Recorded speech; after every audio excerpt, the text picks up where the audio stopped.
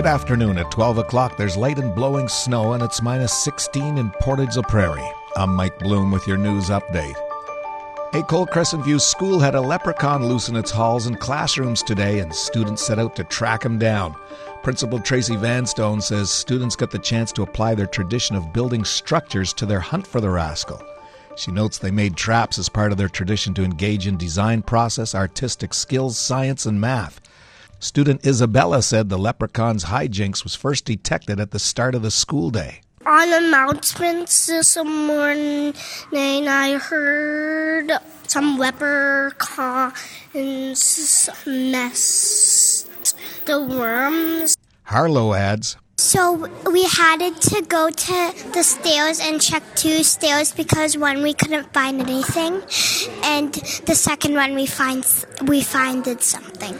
They eventually found a pot of gold-wrapped chocolate coins in a black pot in a library cabinet. Students came to classes, found their tables overturned, and glittering green and gold confetti all over the floor. Check out the photos at Portage Online.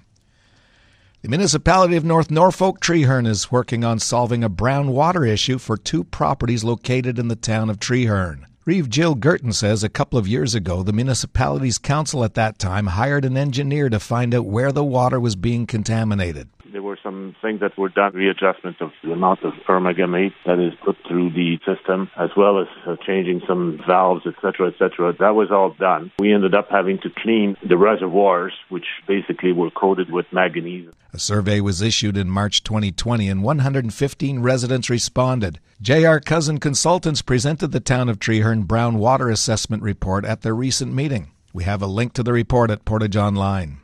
And in sports, the Portage Terriers play their final game of the regular season tonight. The Terriers travel to Steinbach to play the Pistons. Game time set for 7:30.